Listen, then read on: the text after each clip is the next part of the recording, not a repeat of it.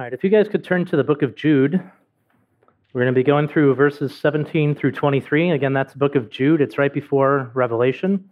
So if you flip to the end and then just go back a few pages, you'll get there quickly. All right, verse 17 down to 23.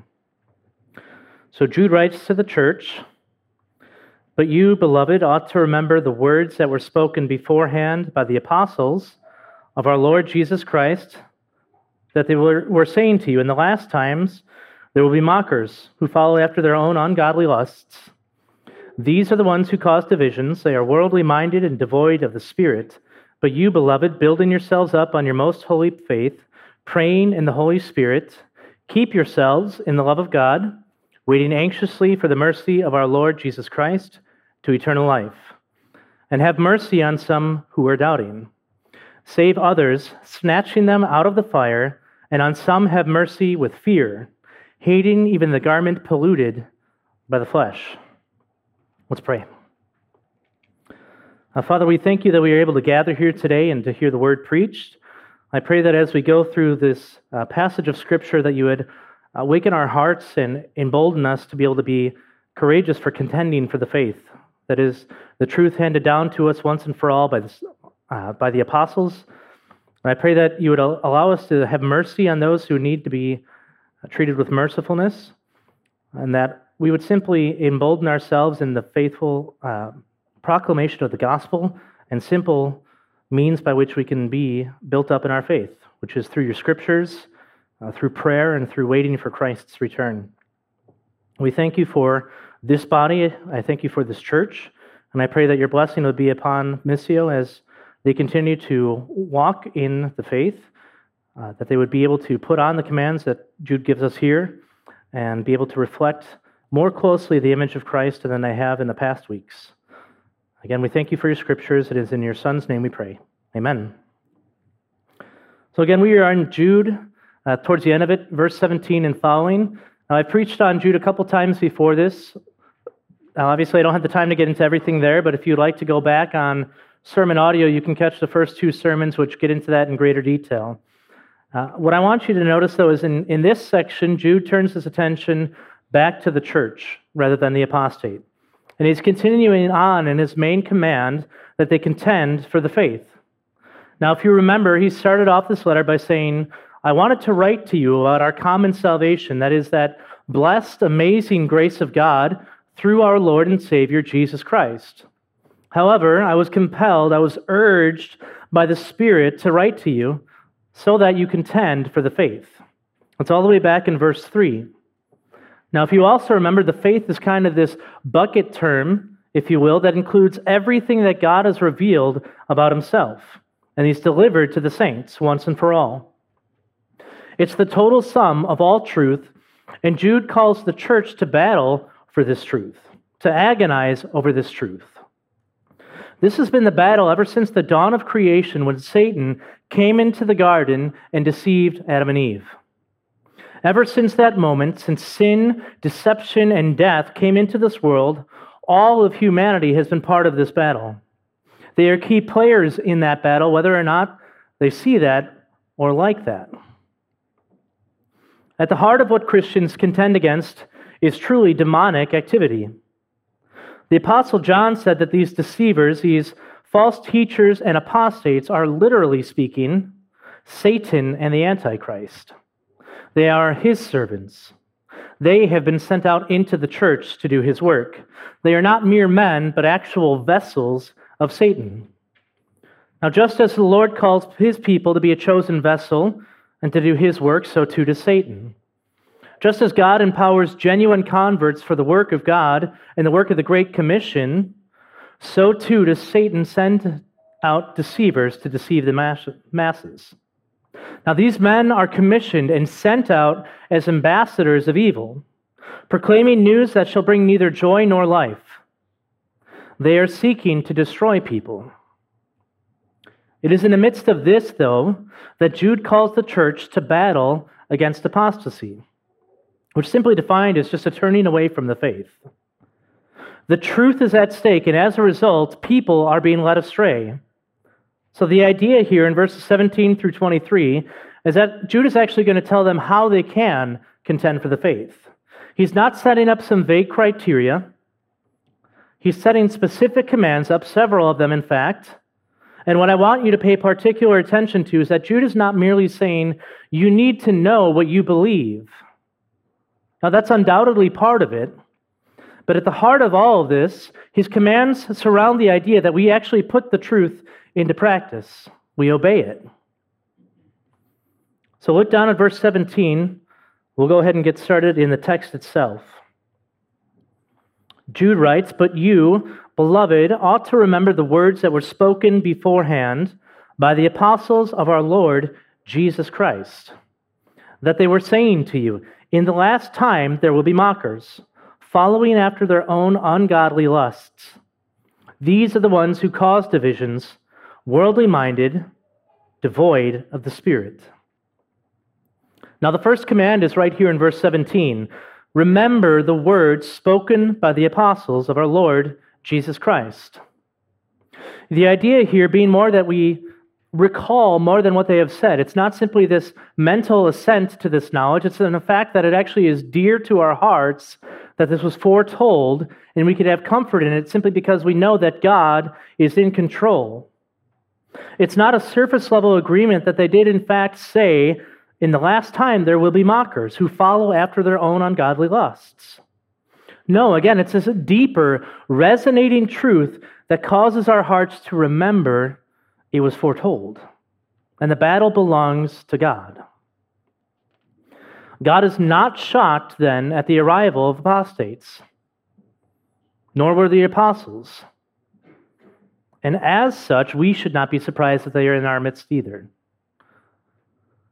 Now, if you've listened to any of these, if you've been here present or you've gone back and listened to them, Jude spends 12 verses showing how utterly rebellious and demonic these men are. He devotes another 2 verses here, and so that means out of 24 verses, including a greeting and telling them what he would rather be writing about, Jude spends more than half of his letter detailing just how nasty these false teachers are. 14 verses are devoted to describing these men and their end. 14 verses are building up this incredible tension in the text because they crept in unnoticed and this church missed it, despite the warnings. These men came with violent intent. They wanted to bring the members of this church to hell. They wanted to mislead them. They came in to indulge in all sorts of gross immoralities.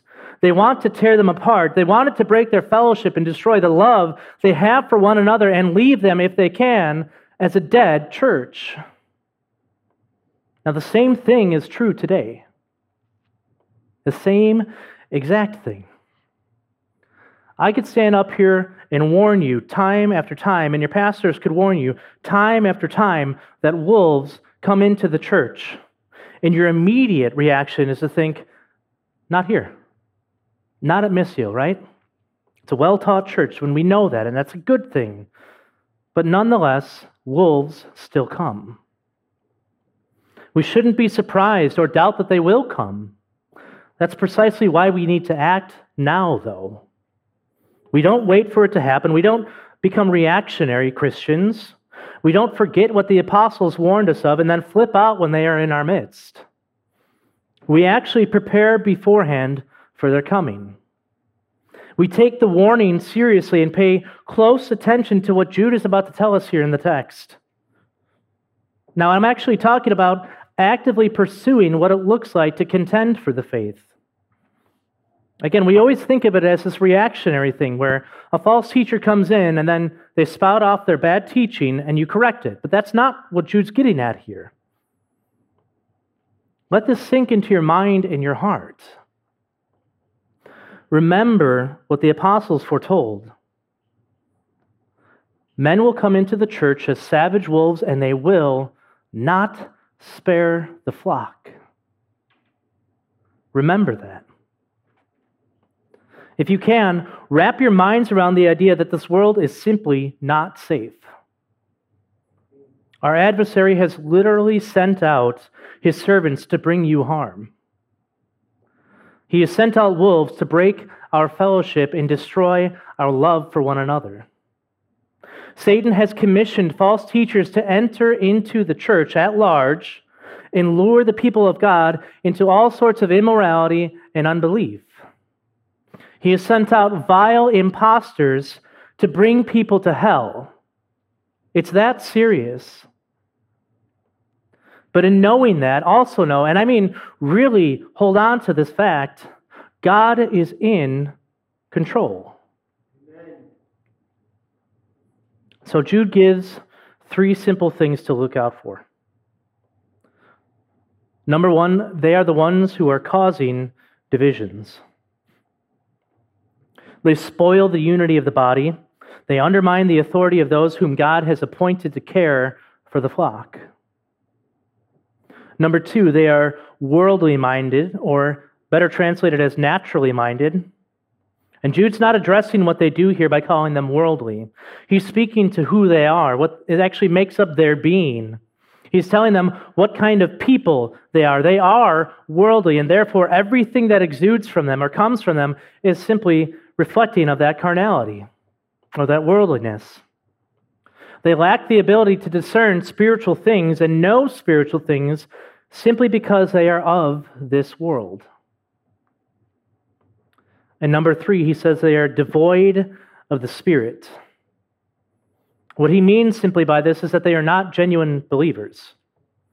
They profess the Christian faith. Remember, if you were here before for the last sermon, they even designate themselves as these super spiritual Christians. They claim to have their dreams and visions. They claim to have a direct communication with God, but they do not even possess the Spirit of God. And this is really at the heart of everything we covered the last time in verses 5 through 16. Remember, these apostates reject authority. They slander angelic majesties. They engage in all sorts of gross immorality, and they do not submit to the lordship of Jesus Christ. They are carnal and ruled by their brute animalistic instincts. They do not even love the brethren, but instead they do every single thing for selfish gain. What's more than this is that they give the appearance of purpose and godliness, right? But the only reason they do it is to hide under the surface so they can capsize people and watch them drown. They're hidden reefs in your love feasts, is what he said. So everything they do is just defined by sacrilege and rebellion, and all of it is with the intent to pull people from the faith. Now, Jude is writing to this group of people, just trying to show them what these men are doing and how utterly wicked and ungodly they are. Look, they cause divisions by rejecting the teaching and the authority of the apostles who were commissioned by Christ himself. They are worldly. They have no concern with the things of God. They do not possess the Spirit of God. They are not even believers, and the proof is evident. All you have to do is look at what they do. All you have to do is look at what they teach. Look at their lives. It's all contrary to the faith, and yet they claim to represent that faith. But this is why you and I must battle. We can't let it continue. We have to stand up and contend for the faith. And so here's what you need to do. First, again, he says, remember that these men would come. It's all throughout the scriptures, that warning, but don't forget it. And don't forget the fact that God is in control of it. He is not shocked by this. The apostles were not shocked by this. In fact, they designated these things to happen for preparing us. And they taught us of this so that we would be prepared. If we can get that into our minds and accept it, we can contend. But it also will allow us to be comforted by that fact. Not the fact that these men are in and they're ravaged wolves, but the fact that it was not unforeseen and the outcome has been decided. However, now is the time for action for the church. You need to gird up your loins and battle. And so knowing that apostates will come into the church, In verses 20 through 23, he tells us what we are to do. But let's focus on 20 and 21 first. So Jude writes, "But you," and again, he switches his focus back to the church from the apostate, and it's a strong contrast, so as to say, do the exact opposite thing of these men. It says, "But you, beloved, building yourselves up on your most holy faith, praying in the Holy Spirit, keep yourselves in the love of God, waiting anxiously for the mercy of our Lord Jesus Christ to eternal life." Now the command here, the second thing Jude actually tells them to do in order to contend for the faith, is that they keep themselves in the love of God. He recognizes it's not enough for them simply to contend or oppose these false teachers in their doctrine. Now, Christians cannot be fully devoted to the faith if all they do is spend their time focusing on how they can disarm the doctrine of a false teacher. So Jude commands them, pay special attention to your own spiritual well-being. It's profoundly moral. In essence, he's saying that you and I have to order our entire being, our entire life around God. We don't just have the facts about the gospel. We don't just claim a belief in those facts. We actually rise to the point where our hearts and minds are convinced that this is true, and we must order our lives around that. We believe the gospel in such a manner that it reflects in a life of obedience to Jesus Christ. You keep yourself in the love of God. Now, what does he mean by that phrase? To keep yourself in the love of God. Now, remember, earlier in the letter, Jude calls these people the called. He's talking to those who are beloved of the Father and kept secure for Jesus Christ. He's not questioning their salvation. He's not saying, do X, Y, and Z. Do these things to keep yourself saved. He's saying you and I are to remain in the place where we experience God's love being poured out through Jesus Christ and his work upon the cross. In other words, you continue in Christ and trust in his work by faith. You rest in the fact that God has accomplished and applied your redemption, and that he will, through the work of the Spirit and the Word, sanctify you in all truth. But also know that the way this works itself in the believer's life is in and through obedience. God's promise does not ever, and I mean ever, nullify a believer's responsibility to obey. We are commanded to live in a manner that pleases God. We are commanded to flee from all immorality and then put on positive commands, right? So in that sense, you are to maintain your love of God by actually doing something. You're to be found obedient to the Scriptures. Now, it goes even further by this thought, though. The idea is that you jealously guard the faith that has been given to you by persisting in obedience. In other words, you persevere all the way to the end, and the place you do this in is the love of God. But notice Jude says we are to keep ourselves. He uses a reflexive pronoun here. And all he means by that is that we are to guard each other. We don't just focus upon ourselves. You look to everyone around you, and I mean in this room right here and now, and you have to guard them as well in the faith. You guard yourself, but you also guard your brother and sister. There are no Lone Ranger Christians. We were made for community, and one of the simple reasons why is that we can actually protect one another. And so you ask the question then, okay, how do we actually do that? Well, Jude tells us right here. He gives them three participles, three different ways they are to remain in the love of God. And the first one is that you can keep yourself in the love of God by building yourselves up on your most holy faith. Now remember the idea of the faith. It's this objective foundational truth delivered once and for all to the saints. It's not your individual faith that Jude is focusing on here. The idea is that you will hold on in, or you will continue on in the faith.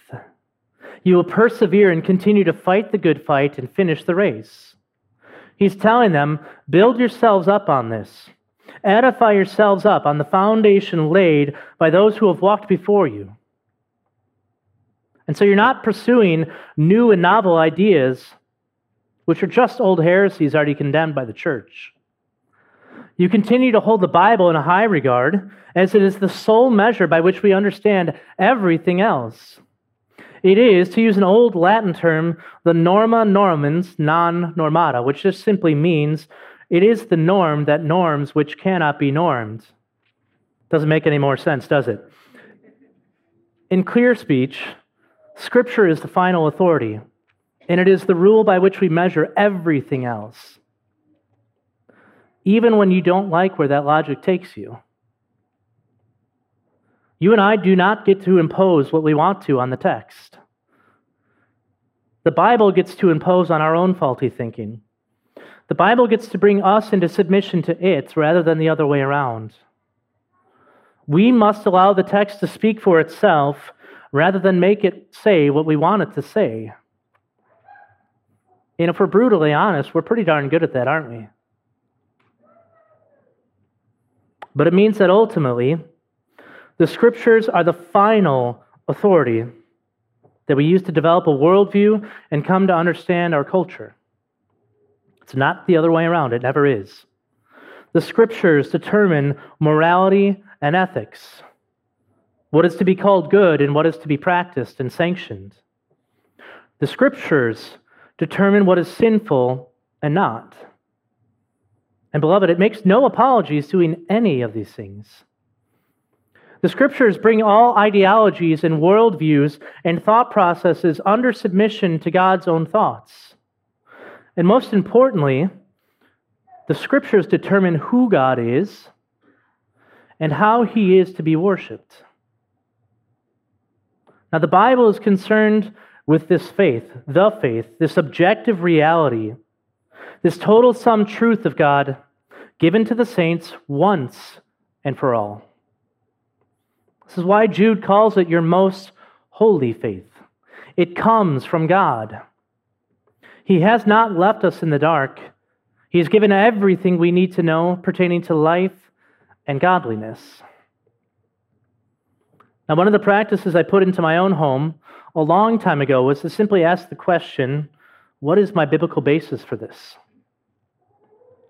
Now, you could ask my wife how annoying that question can be for certain things. However, you can also ask her how it's trained her to think biblically and to think in biblical principles.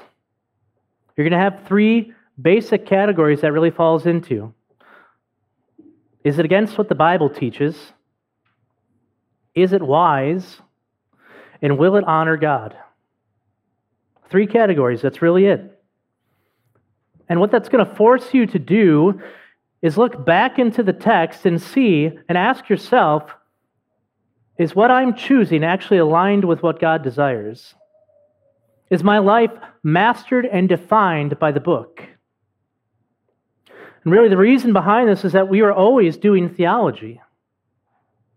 You might not think of it that way, but whatever you do and think always ties into what you believe about God and the Bible. Always. Everyone in this room is a theologian. Now, some of us might not be good theologians, so we have to ask the question, how then do we become a good theologian? Well, you're going to have to grow in your understanding of the gospel and of doctrine itself. And you have to embrace the fact that it's going to be hard work. It's going to take over a part of your life, and it will demand that part of your life, and it will interfere with your desire to do other things, even good things. Now, the more you start to go down that road and ask these questions of yourself, the more you're going to recognize the decision you made, that it's even good, is really taking you away from being able to do something of infinitely greater value. Knowing the Bible and applying it takes work, time, humility, and a ton of sacrifice.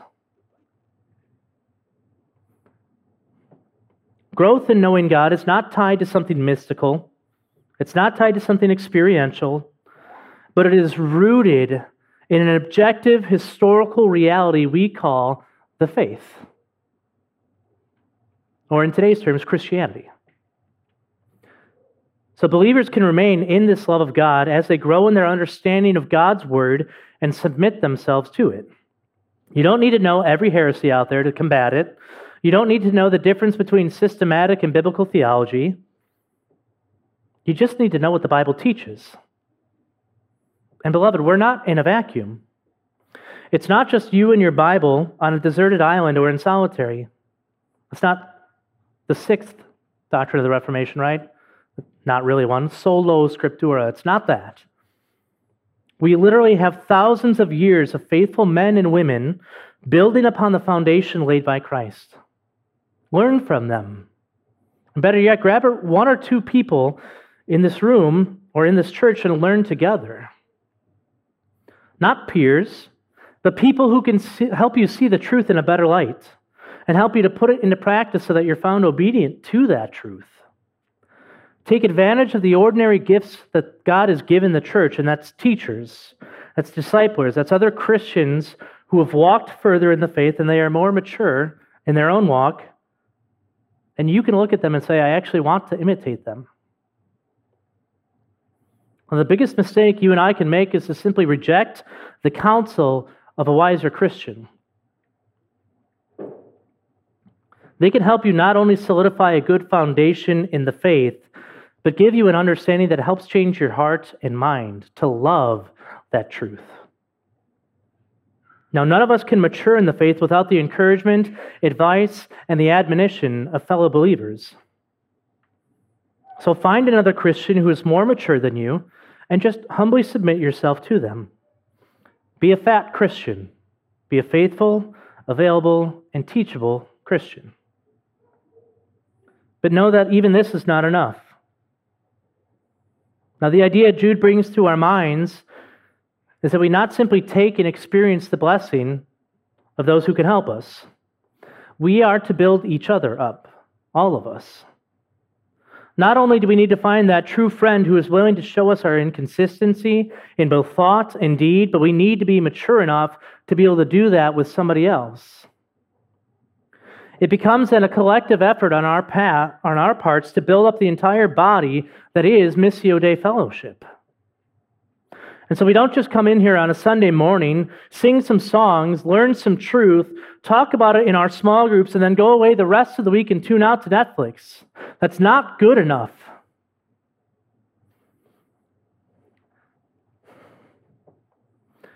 We need to be far more concerned with the well-being and maturity of our brothers and sisters than anything else.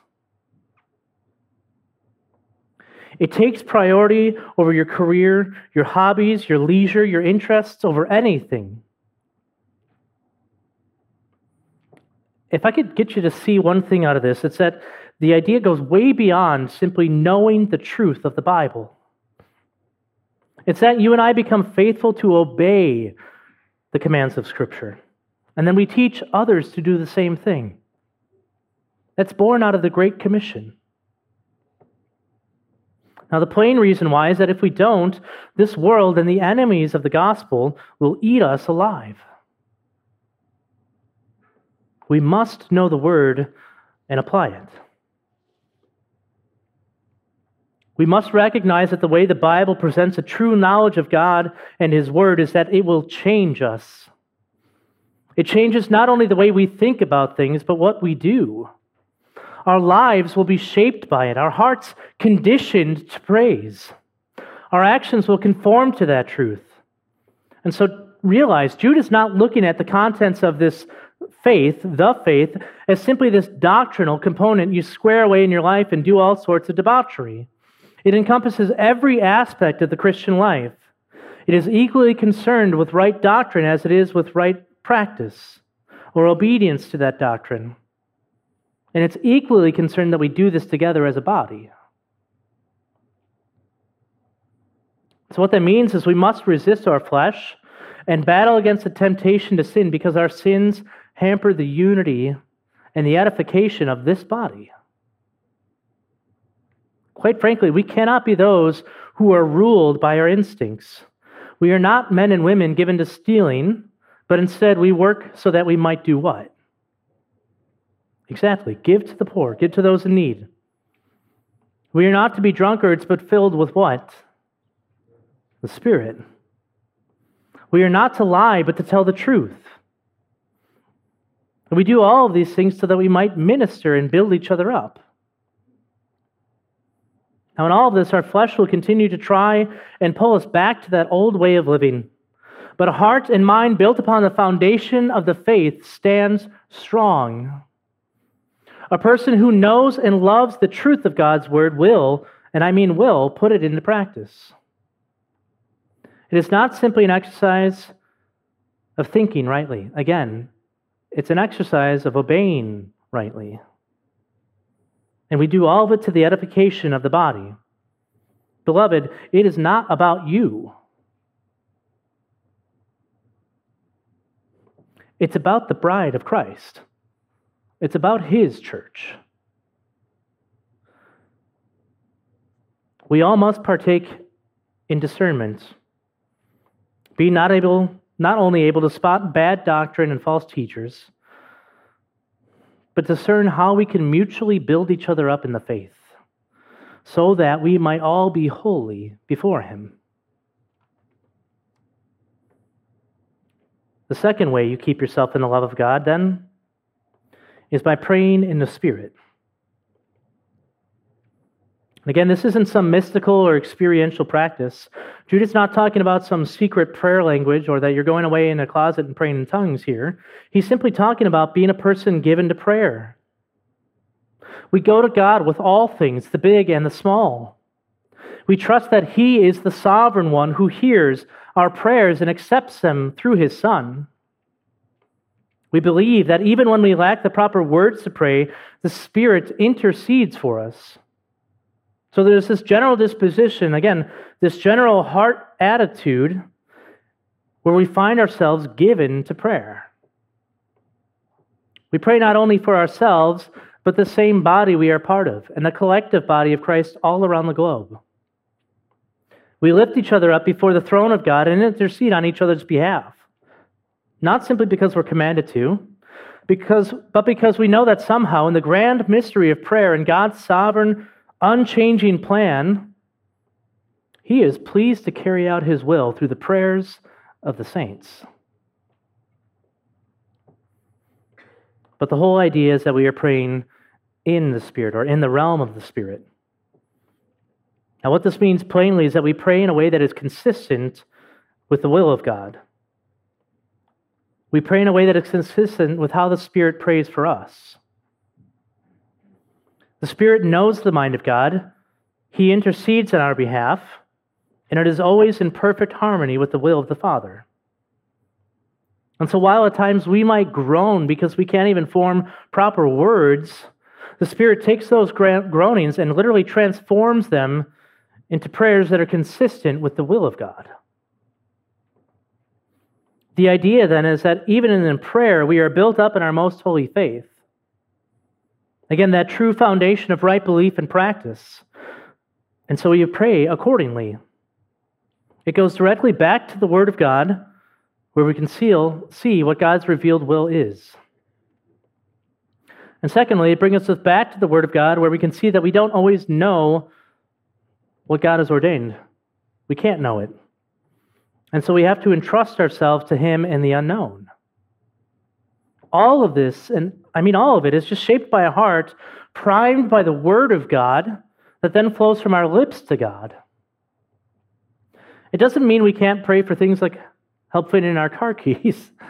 We've all done it, right? But that's not a bad prayer.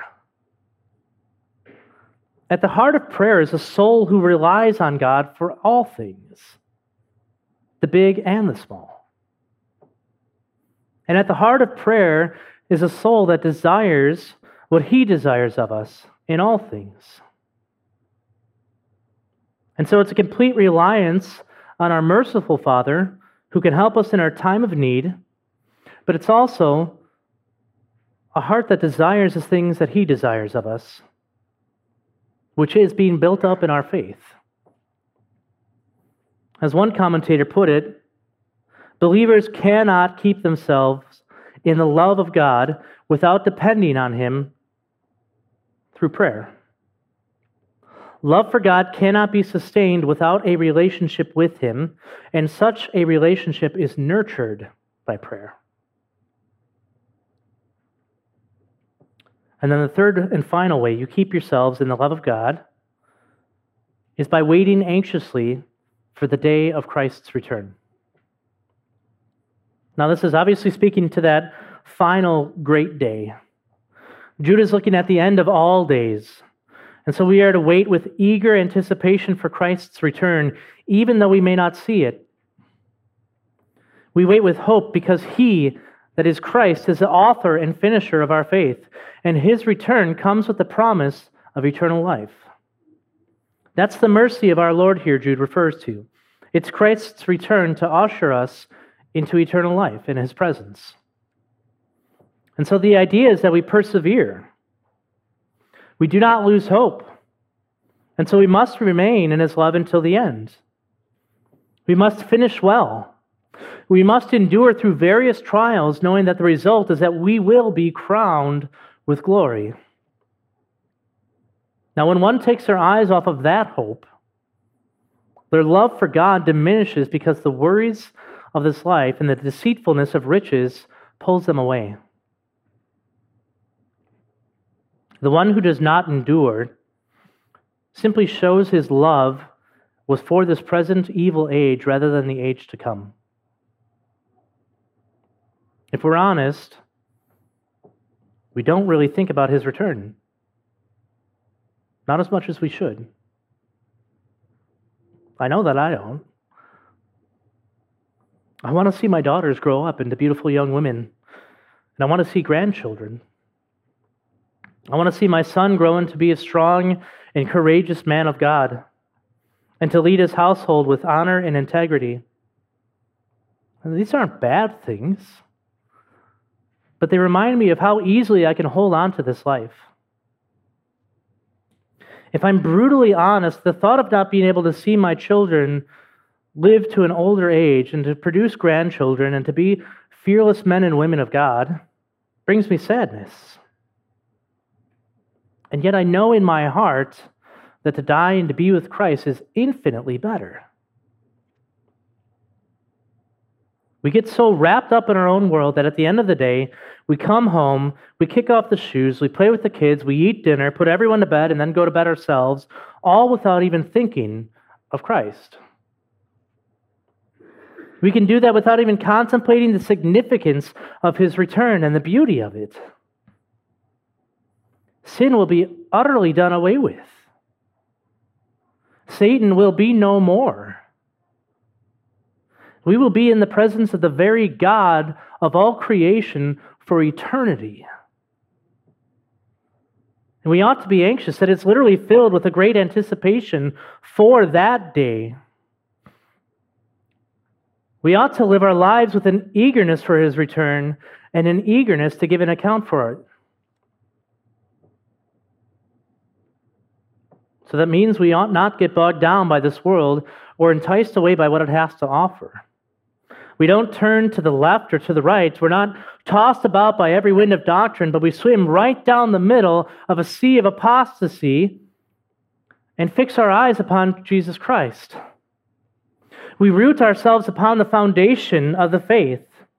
We are then steady and immovable because we haven't built our house upon the stand or upon the sand. We look toward the eternal because this world is not our home. It has nothing, and I repeat, absolutely nothing to give us. Do we believe that? It all circles back, again, to knowing the Word and applying it. We live with ultimate reference to God, knowing that we will stand before Him at the end of all days and to give an account for our life. Let me just ask, is it your desire to hear the words, "Well done, my good and faithful servant"? And if it's not, I'm going to suggest that your priorities are way out of line.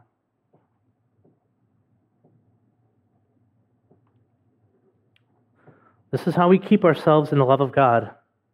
We continue to grow in our knowledge and application of the Word, meaning we obey it. We give ourselves to praying in harmony with the will of God and depending on Him for all things in prayer.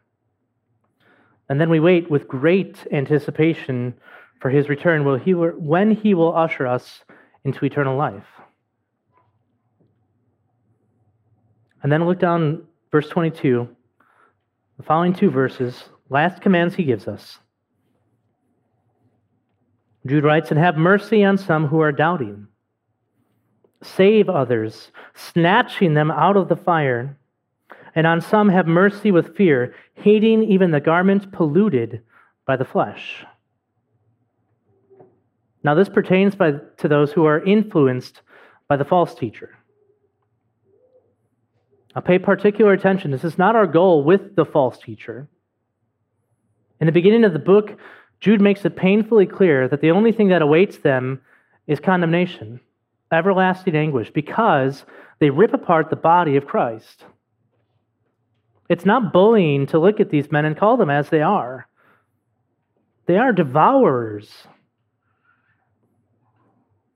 We don't look at them and seek to evangelize them. The pattern given by Jude is not that we go and seek to infiltrate their ranks and bring them the gospel. There is no hope for them. The only thing that awaits them, and I mean the only thing, is the blackest of darkness. And the reason for this is because, as John made it clear before, and as Jude makes it clear here, they are the very embodiment of Satan and the Antichrist in our midst. That's why we treat them harshly. They are the embodiment of our enemy. They have been sent out as Satan's servants, and they know exactly what they are doing. But our focus is more on those under the influence of these men. I also want you to notice, though, that Jude issues these commands after he clearly shows them how to keep themselves in the love of God. The idea, then, is not that those who are weak in the faith or undiscerning go and do this rescue work. It's not for your children who have just professed Christ to go to the front lines of the battle and be evangelists, if you will. The only thing that they're going to get is a bunch of people whispering lies into their ears. Your job is to be at the front lines.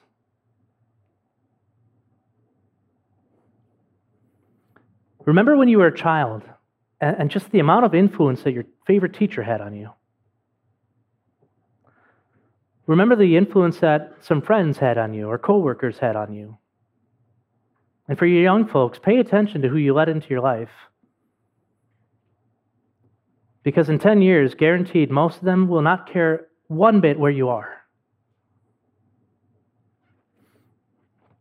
But parents, your children need to be built up.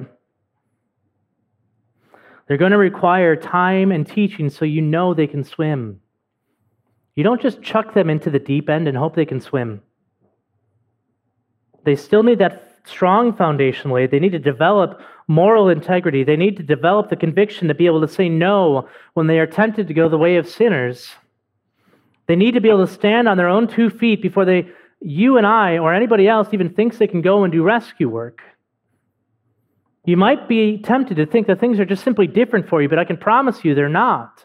You are not the exception to the rule, beloved. Your children aren't.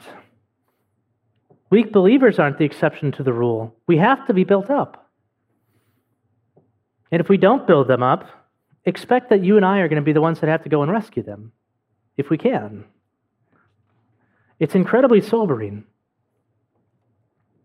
Now, if you are a new believer, if you are someone who's even been in the church for years and you're realizing at this moment maybe you're not even equipped to do this work, that's okay.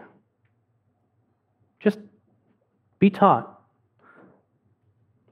And I don't mean from me. I'm saying sit under faithful teaching of wise Christians, older, wiser men and women. Get discipled by somebody. Continue to lay that foundation.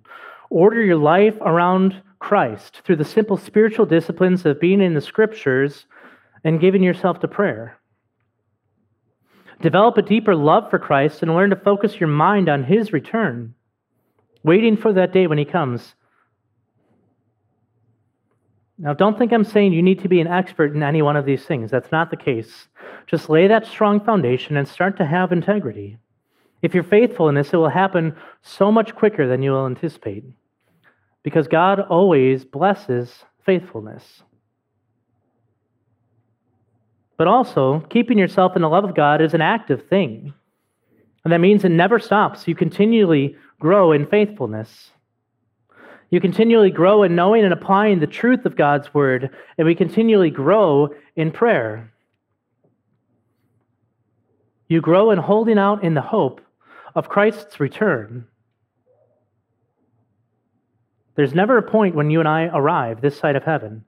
It's called perseverance, and it's called that because we have to continue on our whole life. Now, once you've found yourself to be keeping yourself in the love of God by just these simple matters, you persevering in faithfulness here, Jude gives 3 more commands. The first one is that you have mercy on some who are doubting. Now, simply put, we just don't have the luxury of tossing off the doubters to the side because we find them annoying or needy. Do you not realize that it is the very gift of God that you have not been given doubt and that you don't wrestle with it, or maybe not in the capacity that they do? Have mercy. He's given you that gift so you can go and have mercy on them. The idea is not that you affirm their doubts, but that you teach them. You guide them in the way of truth. You teach them in all patience and love because you know that Satan is literally prowling about as a lion, seeking whom he may devour. Do you know that when a lion hunts, it never goes for the strong or the alert? It always picks off the weak. And so it's looking for the young, the old, the injured, or the ones that just simply have their guards down at that given moment. Now, they hunt in one of 2 ways. They will stalk their prey, where they can't be seen, or they'll hide out in a bush or a tree. And it can take days until they attack, but they wait until that perfect moment and they strike. They are incredibly patient and good at what they do. When they strike, they immediately go for the jugular, and if they can't get that, they will actually position their mouths over the snout of the other animal and suffocate it. They adapt so they can get the kill.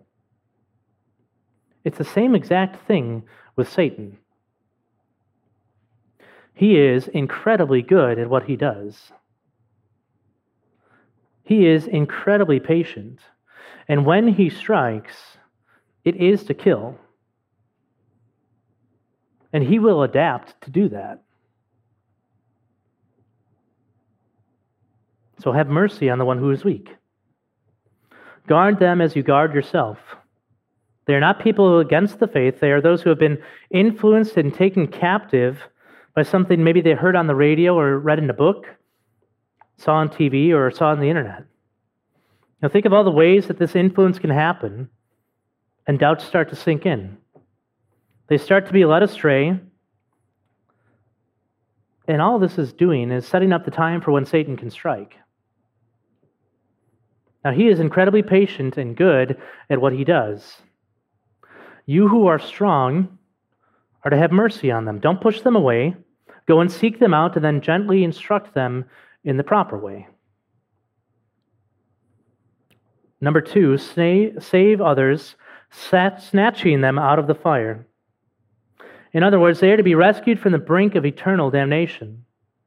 And this is where the work gets all the more difficult, because they are beyond the stage of doubt. They have bought into the lie, and they are already in the fire. They are not confused. They are not wavering. They actually believe it. They are in a place where the beliefs they hold have consigned them to hell, and Jude just says, rip them out of the fire. It's this violent word picture because there isn't any gentleness here anymore. They are already in the flames being burned up, and they're sitting in the midst of the fire just saying, everything's okay. These are the people you just sternly rebuke and you call to repentance. You don't mince words, you don't play coy, but you plainly and lovingly tell them their beliefs and practices will land them squarely in hell because your aim is to snatch them out of the fire. Now, if you know anything about the tactics of first responders, you know that there's a time where they can do the emergency work right where they're at. It's safe to do so. The person's not in any immediate danger. But sometimes they need to get them out of harm's way, and they need to do it now, or else they'll die. In the midst of that, what can happen is they get hurt in that process. That's kind of the idea Jude's getting at here. They just need to be ripped or snatched completely out of the fire, and then you can help them. And number 3, have mercy on some with fear, hating even the garment polluted by the flesh. This is the last person who Jude says we are to rescue. This last group of people might seem like the false teacher, but remember, earlier in the book, Jude says the false teacher's condemnation was already appointed before the foundations of the earth. So I don't think he has them in mind. They aren't the doubting. They're not the ones who are believing it. Rather, they're the ones who have aligned themselves with the false teacher. They are the ones who are convinced and committed to the false teacher. They approve them. Jude says we are still to have mercy on that person, but mixed with fear, meaning simply that just like the others, we don't write them off as if they are too far gone. We seek to preach the gospel to them, but with a keen awareness, and I mean a keen awareness, that we have the real potential to go down with them. What's more than this is that we are literally to despise even the garment defiled by the flesh. And that's a very graphic picture. What he's actually talking about here is that garment, it's like an undergarment, so it'd be like your underwear. He's saying, think of it like the person has a pair of soiled underwear. Nobody wants to go near that. The very idea of even touching that is revolting. They are so defiled by their corruption that it literally seeps out of their skin onto their undergarments. But Jude just says, have mercy on them. We are still to try and rescue them if we can. Now, when I was a lifeguard, I was taught that when you go to save a drowning victim, their immediate reaction is to lock their arms around you. And they hold on for dear life. So what you do is you bring them back where they don't want to go, which is under the water. It's the last place a drowning victim ever wants to be. At that point, you can push them off over the top of you. But sometimes they hold on for dear life. And sometimes they hold on for dear life around your neck. And so what do you think they taught us to do in that moment? You punch them. You do everything within your power to get them off of you. It's better for them to live with a broken nose than to die into the depths of the water. But at the same time, they also told us that if you can't get them off of you, and you can't go back and get them after you get them off of you, you let them die. You let them drown. And the reason for that is simply because it's better for one to die than for two to die. That's the exact same thing Jude is saying here. It is better for one to go to hell than for two to go to hell. The reality is that this work is incredibly dangerous, and we need to be aware of that fact. You need to recognize they can pull you back under the water if you're not careful, and if you're not careful enough, you'll actually die with them. Those who are doing the rescue work must, and I repeat, must have some measure of fear and hatred mixed with mercy. You should have a healthy fear of what could happen. And you should hate, and I mean despise, their defilement. We must not think for a moment we are immune to the things that defiled them. But there comes a point where you must have a measure of self-preservation. You and I can't be caught up in the fact of rescuing them that we presume we won't be affected. There comes a point where they are to be left to their own devices. As Paul puts it elsewhere, they're to be handed over to Satan so they may be taught not to blaspheme. Guys, this is church discipline in a nutshell. This really is. If they repent, we are to welcome them with open arms into the full fellowship of our faith and engage them, but that's only if they repent. At a certain point, they must be cast out of the community so that the purity and the holiness of the church may survive. This is precisely why I say you don't throw a new believer into the fire. This is also why I've tried to build as much caution around this whole thing as I can. If you are not actively keeping yourself in the love of God, you are not going to be able to stand at the end of the day. You will not persevere. You'll be corrupted by their defilement. Now, the painful reality is that when you and I try to snatch someone from the fire, we have the very real prospect of getting burned in the process. It's dangerous. But that doesn't give you a free pass from this command. So what do you have to do? Well, plainly speaking, you get yourself in a position to where you can actually obey it. This all falls under the umbrella of contending for the faith. You might be at a different spot in the battle. You might not be at the front lines holding the guard, but nonetheless, you and I must contend. We must be in the battle. And so you who are the strong, go out and do that rescue work. Rescue those on the brink of hell. And once they've been rescued, build them up. Your work is not done there. We need to be able to equip them so that they can stand. We need to build them up in our most holy faith. And so we teach them the Scriptures.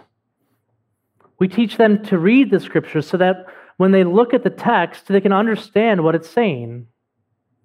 We teach them how to ask good questions and how to answer those questions from the text. We teach them to ask about words and to ask about phrases, to ask about the context, to ask about prepositions, so that when they get to this point, they don't get lost when they see the word because, or but, or in order that, or therefore, or as a result of. They can tie these things together. Show them how they can read and see what the author intended from a passage, and then show them how to connect the dots between that passage and the rest of Scripture. We show them then that it demands a response of the heart and of the will and of our affections. We teach them how to apply it to their lives. We teach them. We teach them to know the truth and not get tossed about by every new wind of doctrine. And if you can't do that, bring them to somebody who can. That's okay. But again, then sit yourself under their instruction so you can learn and obey these commands. That's okay.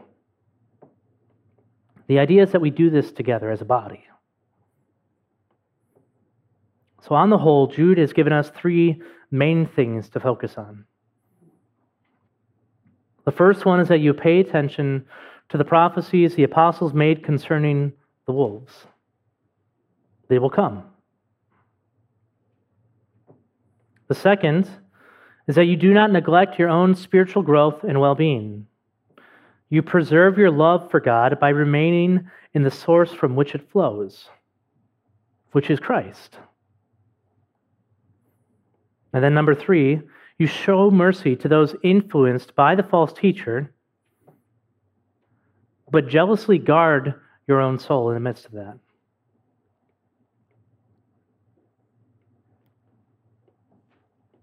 Look, I need you guys to really take this seriously. If we can't get it into our minds that wolves are in the church, then we won't stand. And it's not without warning.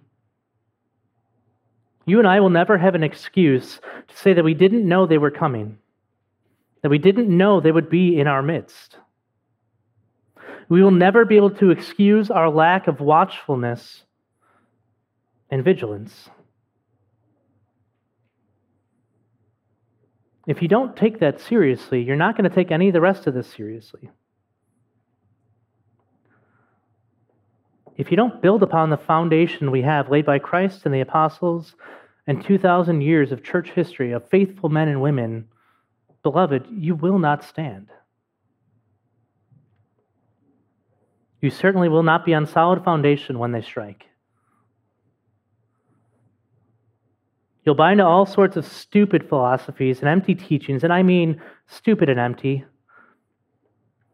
that will carry the souls of your wife and your children and your friends, your relatives, and eventually even yourself into hell.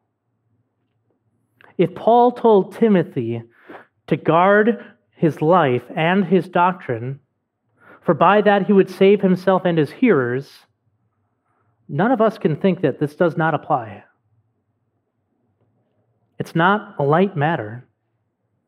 If you look at the broader evangelical church as a whole, there are many who have been in the church for years and think they've got it all together. We will never get to that point. That's what the Christian life is. It's just that faithful plodding, one foot in front of the other, until the day we die. We cannot get to the place where we think these words do not apply.